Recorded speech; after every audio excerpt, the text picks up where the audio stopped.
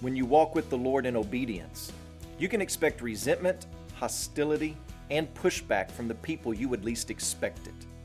Welcome to Life Words Day by Day.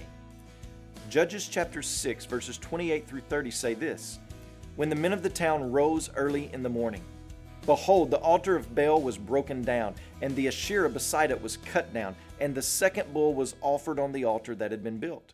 And they said to one another, Who has done this thing?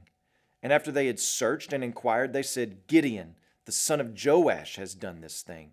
And then the men of the town said to Joash, Bring out your son that he may die, for he has broken down the altar of Baal and cut down the Asherah beside it. So the next morning, after Gideon tore down his father's community idols, the men of the town came looking for the culprit, ready to execute whomever they deemed guilty.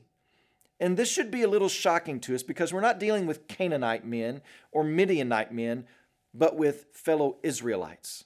Yet, these Israelites have become so wrapped up in the surrounding culture in their own pragmatic ways that they cannot even begin to recognize godliness. It does not jar their conscience one bit that a weak Gideon has done this. They are not convicted at all by the actions of the least of these in their tribe. The least likely to take a bold stand, Gideon, has taken a bold and godly stand. And not one of the townsmen say, You know, Gideon is right. We are a chosen people by God. We are in error. That's how in love with the world the Israelites were.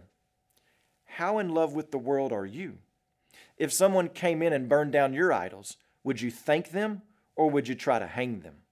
Can you even identify the idols and the altars that may be set up in your life? What about the TV show you think you just have to watch? What about the glass of wine you think you just have to have? What about that truck that's in the driveway you just couldn't live without? On and on it can go. And so we walk with Jesus day by day and let Him crush every idol that our heart manufactures. When you pray today, please remember Matthew Prather and his family, our missionaries in Texas. And also remember the Afrikaans Life Word broadcast heard in South Africa.